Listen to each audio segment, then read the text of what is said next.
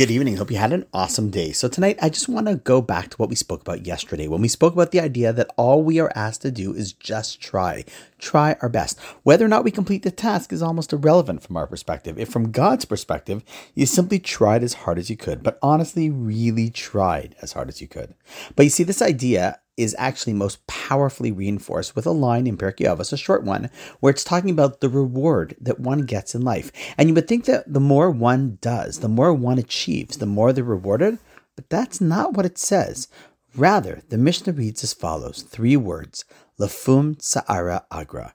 According to the pain or struggle that one puts forth, that is how their reward is determined. Meaning you get rewarded for the struggle, not for the achievement. Do you realize how game-changing this idea is? For those, myself included, who often feel like I can't seem to really achieve anything great, one realizes that it isn't really all that important. Of course, we want to try and do our best, but that's exactly the point.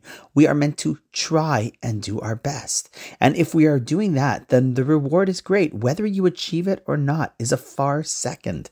So go out there and try to do great things, but really try. And if you do, that's where you establish your greatness, in the effort. And on that note, wishing you an awesome night, and I look forward to seeing you tomorrow.